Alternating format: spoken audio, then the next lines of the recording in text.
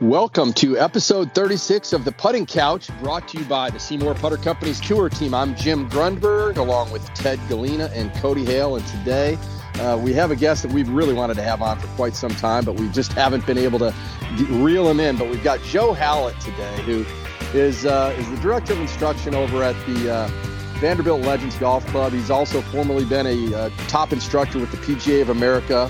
He has been featured in television advertising, I think somewhere in a bathtub with some wine or something like that. I mean, something crazy.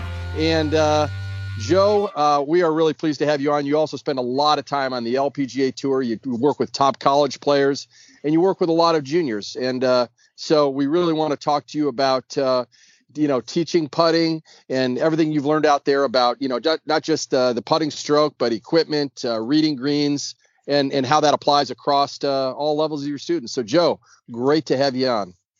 Well, thank you very much, Jim. And after that introduction and mentioning the advertising scene in the bathtub, I may resort either my Fifth Amendment or shorten all my answers to yes and no at this point. I know. I'm sure we can find it on Google, but nobody's going to check. It seems like the kind of thing when you're young, and the PGA says, oh, would you, sure, whatever you need. And then when the thing came out, it says you will be in a bathing suit in a bathtub. I was like, now I need to read before I say yes. Yeah. All right. Other than just hanging you out to dry right there, we won't do that again. No, that's perfect. And of course, Jim, seeing you and Cody out on the LPGA Tour with Seymour has kind of been one of those nice, hopefully on your side as well as mine, it's been one of those nice breaks during the day where you kind of get to catch up with old friends that literally you're a quarter mile away from, but you have to go to Indianapolis or San Diego to really hang out with somebody. I haven't understood that. Isn't that funny? Nice to see you here on campus for once. So yeah, absolutely. Well, so I know you're also you've done a lot of work with aim point. We haven't really talked much about aim point and the highest levels of green reading so far on the Putting Couch. So I know we want to talk about everything and learn everything about you and how you're doing, what you're doing. But I know at some point love to hear about that too. So I don't know if you want to jump right into that, but I know on tour we see a lot of using aim point, and it's tell us a little bit about how that works. Well, honestly, I've been kind of lucky enough to get to know Mark Sweeney, who's the developer of aim point, over the past 8 to 9 years. And my first kind of, I guess you would say, experience with it was walking around in a practice round with both Stacy and her caddy Travis. And I can tell you exactly where it was. We were in Pellville, Alabama, and just literally they would do the weirdest things on the greens, because normally you walk around in a practice round and they hit a tee shot, they hit an approach shot, and then you spend about 28 minutes on the green hitting from every possible direction known to man. Right. And I watched Stacy and Travis, and they would start saying these really weird things. It's like they were speaking their own language, and they would say, well, there's a saddle here, there's a crown here, and the influx is right there. And they would go and they would hit 4 putts, and they would go, okay, we've done enough, we're going to leave. And literally that entire process, finally about the ninth hole, I said, okay, you're on to something here. What is it that you're doing? And she said, there's only 4 types of green structures that can really work to essentially make a green playable and manufacturable and maintainable, if that makes sense. Sure, you could build a wacky green, but they kind of either got to be leaning one way or leaning another. They come down into a valley or they have a hill. And then they started explaining what those words meant. And to watch what she would do, she knew more about the green in 4 putts than the other players knew in 10 minutes of hitting 30 putts. And that's kind of where the whole thing started. And I asked Travis about it, and Travis said, it was 3 days of the worst headache I've ever had in my entire life. But he gets it. And essentially, for me, especially the dumbed down version of it is this. There's a couple of ways to really look at it. And one of the things to kind of think about is there's something that every green that has stood the test of time has to do. And it has to drain water. Mm-hmm. You could build a green like a shallow teacup. It would be the most favorite hole on the golf course. But in 21 days, the green it's going to have algae. It's going to start to decay. So not only is there a designer purpose, there is also a maintenance purpose. And Mark Sweeney always gives one of the coolest examples. And we've all been out there on the golf course when we've seen these torrential rainstorms and you're in the clubhouse and you're going, wow, look at the green over on number 12. There's a huge river kind of zigzagging in the middle of it. And Mark always says, well, you should take a picture of that because Mother Nature just told you where the only straight putts in that hole are. And literally that's it. And when you start seeing that, there's kind of a mantra that in Aimpoint, what you're really looking to do is take into account the worst thing between you and the hole and play for it. And it's a matter of people see, okay, you got to hold up fingers and people see people walking along the green. Well, believe it or not, you can feel things with your feet.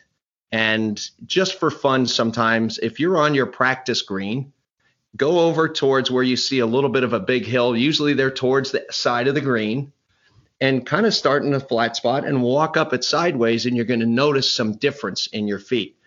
And realistically, you can apply numbers to those. And those numbers in itself are literally probably people that are really good at this. It's probably within half a degree of what the percent grade of the green is. And once you know that, now you're off to the races. And this thing with it seems so interesting with holding the fingers in front of your face. And I shared this with some gentlemen here in the Legends Club that I had taught the original system to, which had a book and charts and numbers. And I can never forget this. Craig said to me, I said, hold 3 fingers in front of your face. And he goes, oh, this is an old military trick. It's been around for years. And I said, what? And he said, yeah, your interference is the ground. Mine was the wind when I was in Vietnam. We took into account for it using the same exact thing you're doing. He said, we didn't get these things off with computers. And he goes, and we had to hit our target back then. That was that important. But we knew based on the direction the wind was going, whether to hold up 1 finger, 2, or 3, and yours is the hill. If it's a little, it's 1. If it's 2. So there's a lot more to that. But it's funny when you first point this out to people and you show them that, they're like, oh my gosh. And notoriously, Mark Sweeney will say probably the 99% reaction is, well, there's no way it's going to break that much. And of course, it does break that much. And much to my chagrin, I can always remember I taught 2 really cool gentlemen in Rapid City, South Dakota. And they were so excited about this. And they said, we got to take him out to number 14. Well, it was kind of like an 8-degree slope, which is almost impossible.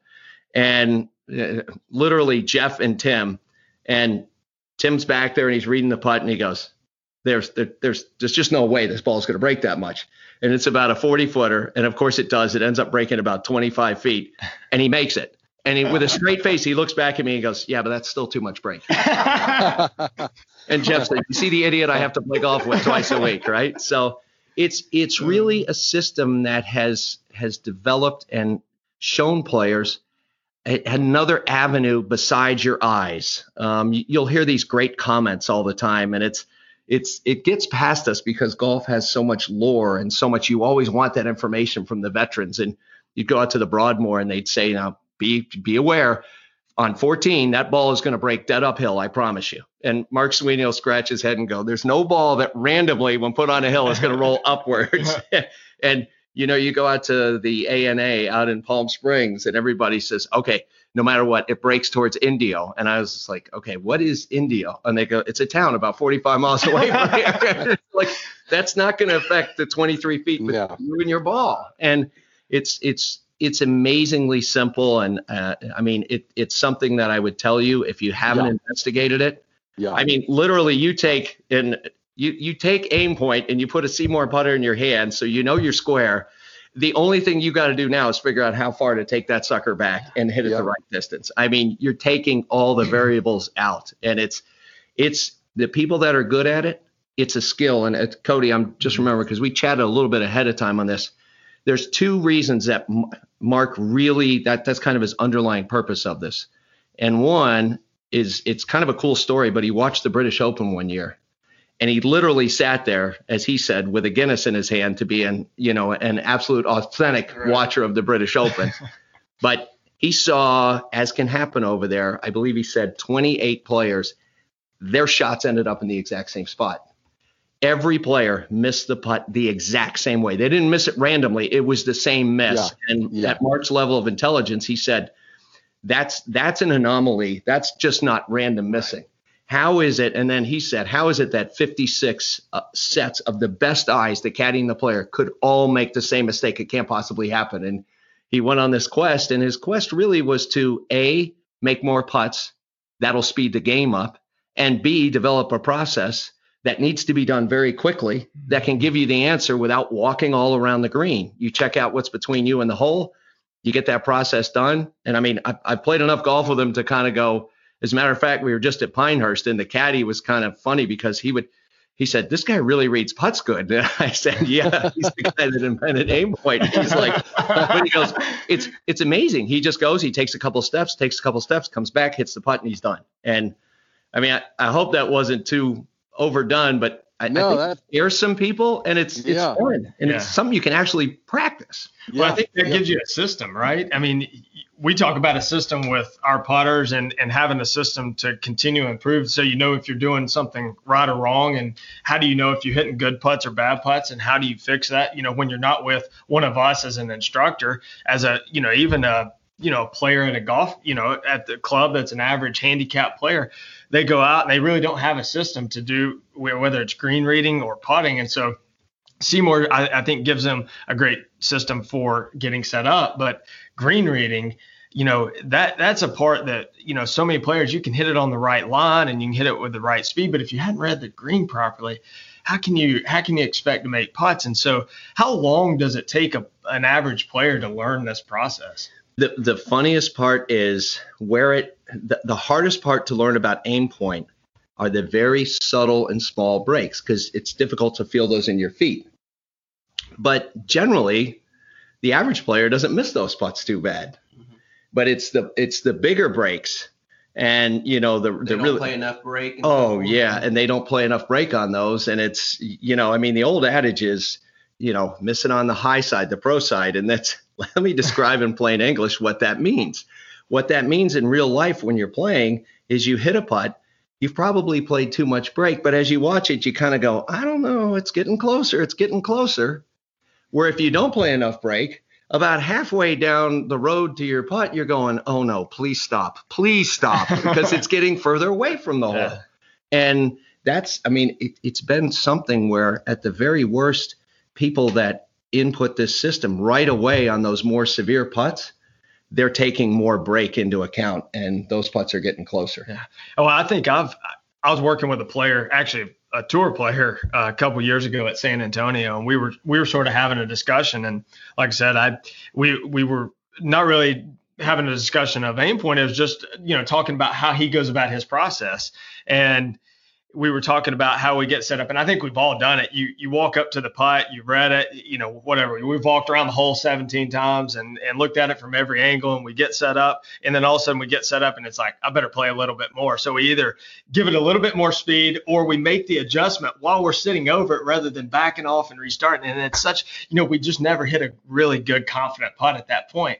And I was talking to the player about this, and he's like, you know, when he gets set up, it seems like he always hits these putts when he doesn't pick a high enough line. This is a tour player and a really good putter at that. On the PGA Tour, he hits these putts when he doesn't pick a high enough line. He hits them firmer. And so then he's not picked a high enough line, and it's going away. So he's leaving himself on these greens that are so quick with 7 or 8 feet coming back. And it's amazing because he knows when he sets his ball up, he's picking a lower line. And so he's having to adjust on the fly. So it's like, you know, you just having that kind of system, you seem to be helping yourself out in advance of getting set up to that putt. I have, and Ted, with all the players you've worked with, and literally, I know you've got some great stories, but I kind of have this code with a good friend of mine, Tom Creevy, who's worked with a few players out there. And it's kind of like, he looked at me once, I said, what are you guys working on? And he said, firm on the low side. I started laughing, and I go, those don't go in very much, do they? I haven't seen a putt go in the last 30 minutes. I would say it's lunchtime. Let's go. But I mean, at those different levels, and it is, our minds are great computers, but I mean, with the number of students you have from all levels, from top tour to high handicap, is there a certain player that picks this up quicker than others? Or like, Stacy Lewis, did she get it and go, oh my gosh, and just run with it? And sort of like your guys you talked about in South Dakota, did it take them a little bit? And then, I have a 11-year-old boy who, well, when you're talking, I'm like, oh my goodness, this could help him quite a bit. It's the thing that it really does is it provides this window into something where you go, and they make a putt and they go, well, that was really cool. I wonder if it works again. And then when it works again and they keep moving around, they go, I should practice this because it's kind of something so cool and so unique. Kid-wise, kids pick it up really, really fast. And you'd be surprised how many times, and this is even part of kind of like the training. I had a young lady that I was teaching who now plays college golf, and little Erlina was maybe, 5'3" or so as a 13 or 14-year-old, and her dad was about 6'6", and she learned this. And I said, okay, give me what you're looking at. Just give me something off in the distance, but don't say it out loud. And her dad, who is sort of a golfer, was watching this. And I said, put this. I go, okay, what are you looking at over there? And he goes, well, I'm looking at the cell tower. And she looked over and said, Dad, that's exactly where I'm going to aim that ball. And he's like, how can this possibly? He's 6'6", and she's 5'3", and it's kind of like God's joke on proportions. Her fingers are smaller, but her arm is smaller. So when it bends, it's actually closer to her face. His fingers are bigger, but his arm is longer. And when he bends his arm 90 degrees, it's further from his face. I mean, so it's like people that aren't even golfers kind of pick this up, and all of a sudden, like, they get to play in the scramble, and they're like, I can't do anything, but I can read the putt. And of course, the group doesn't listen to that person the first 3 holes. It turns out they're right. They're like, you just sit there. We'll have the beer cart come by, whatever you need. We just want you on the green for the putt. That's it. So if players, it's just so different and so unique and head scratching. And the funnest part is really you could kind of practice anywhere. I mean, you can practice on concrete. You can practice. This is like a sickness when you go to Publix. You'll watch. I had one of my students. I was walking into Publix with them once, and they turn sideways and they go, yes, about 7% grade. And they walk right in the store. It's like they may ask you to leave shortly if you make that move again. But I think the professionals look at it because it gives them an edge. I think the college kids look at it because it's another skill and it's something different that they can practice. And I mean, the kids look at it because they just go, this is cool. This is absolutely cool. One of the coolest press conferences was after Adam Scott first started doing this. He did a Colonial. I want to say he shot 66 the first day. And you can go back to the press conference, and some guy in the back raises his hand and goes, well, you notice you're doing this thing with your fingers. We believe it's called aim point. Would you like to comment on that? He leaned forward and said, no, I would not. I finally have an advantage out here. I'm not telling anybody what it is. So but it is. That's part of it. I mean, Cody, as you said, getting lined up, and hitting your line is good. But if your line isn't right, and it's really designed to cut the number of putts down and make the process so fast. Well, I can see how it ties in pretty good with the Seymour putter, Jim, the ability to consistently do everything the same way. You have a set routine, and now you go add this aim point to your routine, and you can get it in 7-10 seconds. And next thing you know, boom, I'm hiding the red dot and I'm off to the races. No, that's seriously what it is. And I mean, I know we're chatting on this, but I kind of wanted to even throw in a little bit to your aspect and some of the fundamentals that you guys so much from all your experience out there, the basics. And I know with your Seymour Putter Institute, the technicals that are I'm just going to tell you that when I went to Aronimink, that's one of the first things is I wish I would have carried one of those little weighted balls down there with me, because one of the ladies that was really struggling with putting, I was like, imagine I put a 5-pound ball in your hands. Now set up and address it.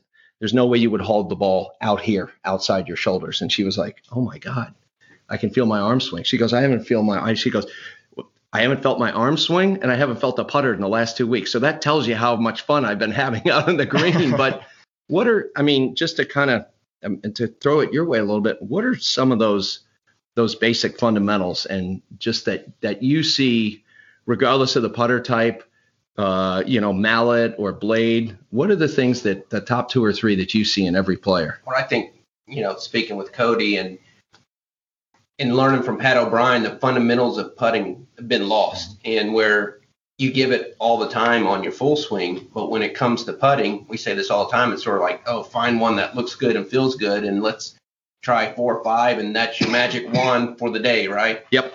But if, shooting free throws in basketball, you have a set routine to do it over and over and over again. If you can show them the fundamentals and why it's so important to have a correct posture, the setup being the same way, ball position being the same position every single time, and make a good repeatable stroke, now the individual knows what actually the putt feels like. So when they do start making a bad putt every now and then, they have something to fall back on, because that's the good stroke that they can redo over and over and over again. For both of you, and having coached putting and done so many fittings as you all have, I think, and I could be off on this, but all of a sudden in the last year and a half, it's transpired, there's actually a sound that a solid putt makes. Mm-hmm. And oh yeah, definitely. And I tell people, and Cody's, the first 12 to 15 inches, whether you made a good putt, because the sound, the feel, and the roll comes off the same way every single time. You look at it out of the corner of your eye, and before the ball even gets to the hole, our students go, oh, that's a good putt, or that's a bad putt, just because of the sound, the feel, and the roll coming off the same way. The feedback you get is just different, right? And then I think at the highest level, the players, like you mentioned, the fundamentals, those players that are putters, we can pick them out, right? You go out there, you see, it's like, I know that person are going to putt well this week, just by looking at a lot of their fundamentals and the way they execute them. And I think a lot of the best players in the world, they just keep reinforcing that, and they do the little things the greatest, right? And grip, posture, stance, ball position. I mean, it's amazing to see that those things sound so simple, but how well that they reinforce them each week. It's like, okay, we need to check, make sure alignment, make sure our posture's good, make sure our grip's good. And it's like, those are the things that are taught, we teach or are learned when we first go and pick up a golf club. But if you keep doing it, it's amazing how, I think, and you can speak on this, Joe, but how that promotes better mechanics in the long run, and continues just to build that. And especially when you get off, it's easier to get back into a better habit, right? Yeah. Oh, there's no question to it. And probably the majority of your strokes, for those of you listening to the podcast, the Putting Couch, you're on here because the majority of your strokes are occurring on the putting green. And if there's one place that you can get a little lax, oh gosh, that's only a foot away. I'll lean back on my right foot and take my left toe off the ground. And well, all these little nuances start to creep into your 15 and your 20-foot putts. And they're like, I look like I'm leaning sideways on this. How did that happen that way? And the best players, when they go to practice putting, they'll literally spend at least the first 5 minutes on all those technicals. Are my eyes over the ball? Where's the ball in my stance? And it's kind of neat just to, at the beginning of a week in a tournament, some players will reset themselves at the beginning of the week, and they'll literally hold the putter right in the middle, like the grip is in their belly button. They'll bend over. There it is in the middle of my stance. I'm going to hit a few of those. Now I like the ball a little more forward. So then they move it a little more forward, and they kind of get to where it's comfortable. There's nothing sexy about practicing putting, but you got to hit those fundamentals because they're real easy to kind of, all of a sudden you get a little loose here, you played slower greens, now you're leaning to the left, you were in the wind. All these things can crop up, and you're using that putter a lot every time you're out there. You might use your 8-iron 4 times during the day, but you're going to use your putter a lot. So that it's just, and the other thing is, I think, and Michael Breed and I did something a while back, and somebody asked us a question. They go, how important is putting? And he looked at me and he said, Joe, you answer that. And I said, nobody in this room has any earthly idea of how unbelievably important to the nth degree that putting is at the highest level. You guys have no idea. And Michael said, infinitum. That was the answer. He's like, it's the most important part of the game. And you guys have not only made a science of the piece of equipment, you've got a science in the way to help people train to get back to center week after week. And that's the one thing you have to look for. Yeah. And I think Joe, with both aim point, a system of reading greens, a system of being in the same place, at the same time all the time with the Seymour putter. The other thing that both of those do is they're going to take that doubt away from the golfer, because one way that you're definitely not going to hit the ball square and get that great sound is if you stand over the ball and at any point in time you have any sort of doubt as to whether or not you're square, you have any sort of doubt as to whether or not you've read the putt correctly, because it just seems like so many golfers, it's just that last second before they hit the putt, something goes through their brain that they're not confident in, and it just throws everything off. That's literally truer words were never spoken. And when you get over that putt for your club championship or the state high school to make the state finals, those putts, you want to be able to go, I'm going through my routine and I know how it works. I just did an event with Stacy, socially proper. It was all online. Okay. But literally somebody asked her, what do you do over pressure putts? And she said, I really rely on my routine. And she said she had about a 4-foot putt in Mexico the year that she won the Player of the Year. And if she made that putt, then everything was sealed. Otherwise, it was going to come down to the last event. And she said, I remember thinking, okay, I'm behind the ball. I'm going to step up to the ball. I'm going to make my practice stroke. And just like Joe tells me, eyes, blade, feet, I'm going to put my eyes over the ball. I'm going to put the blade behind the ball. And she said, when I said that, I heard the ball go in.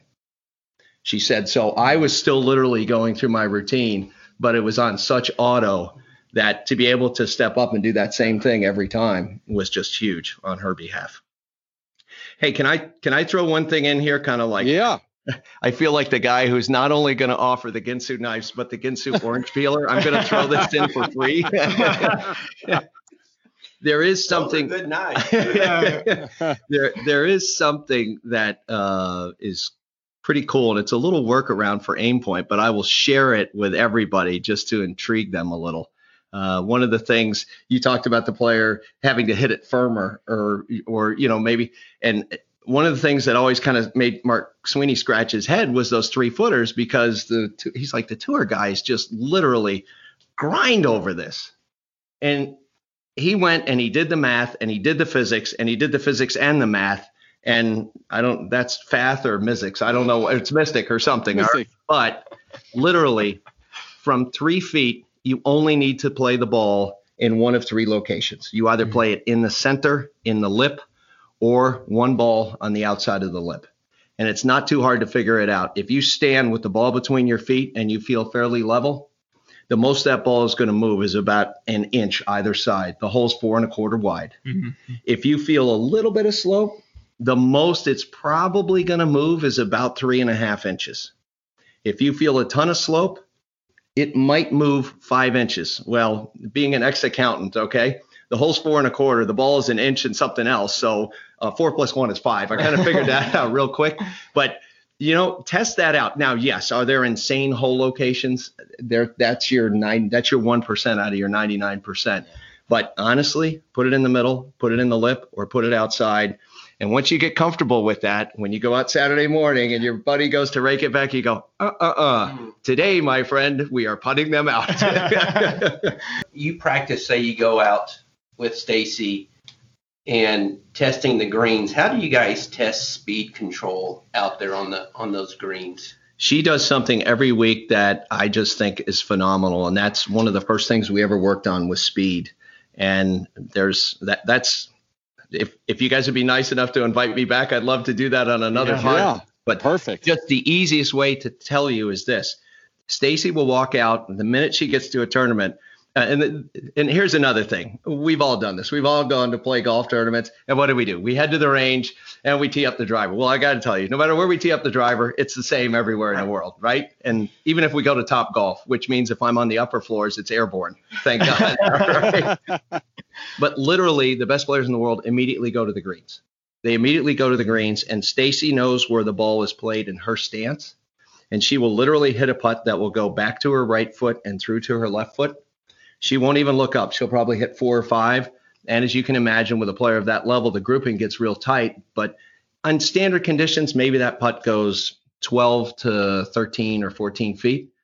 The minute all she does is she puts a tee down there, she walks off what the putts are, and she goes, oh, well, this is my base stroke for this week, but it's going 16 feet. Mm-hmm. And then she might work inside her feet, outside her feet, but it's developing that ground zero or the cornerstone to go, I know what this stroke does. Yeah.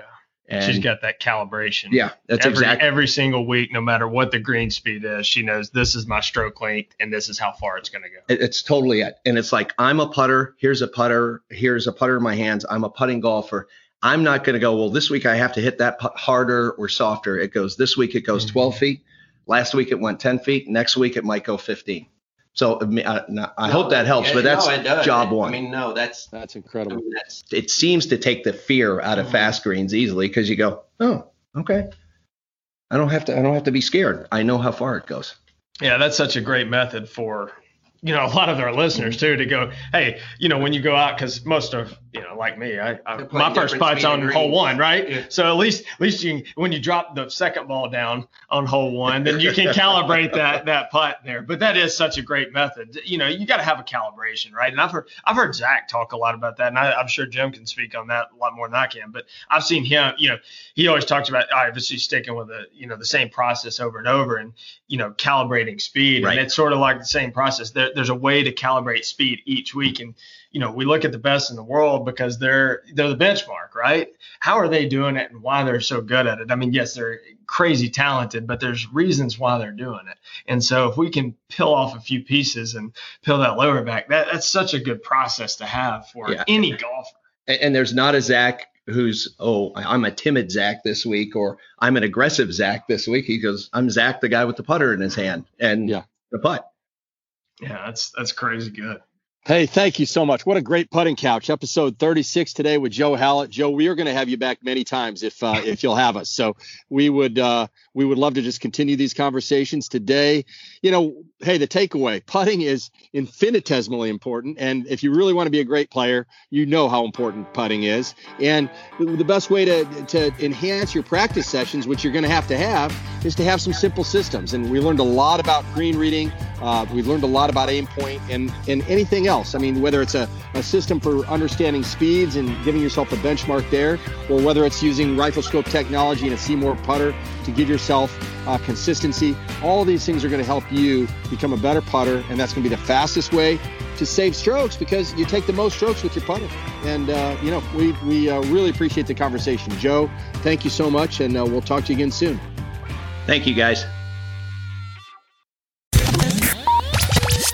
We appreciate you joining us. If you haven't subscribed to the show, make sure you do wherever you're listening. Be sure to leave a rating and review, because that's how we get the Putting Couch podcast content in front of more people. Also, take a screenshot and share it on social media and tag us at Seymour Putters or #Team Seymour.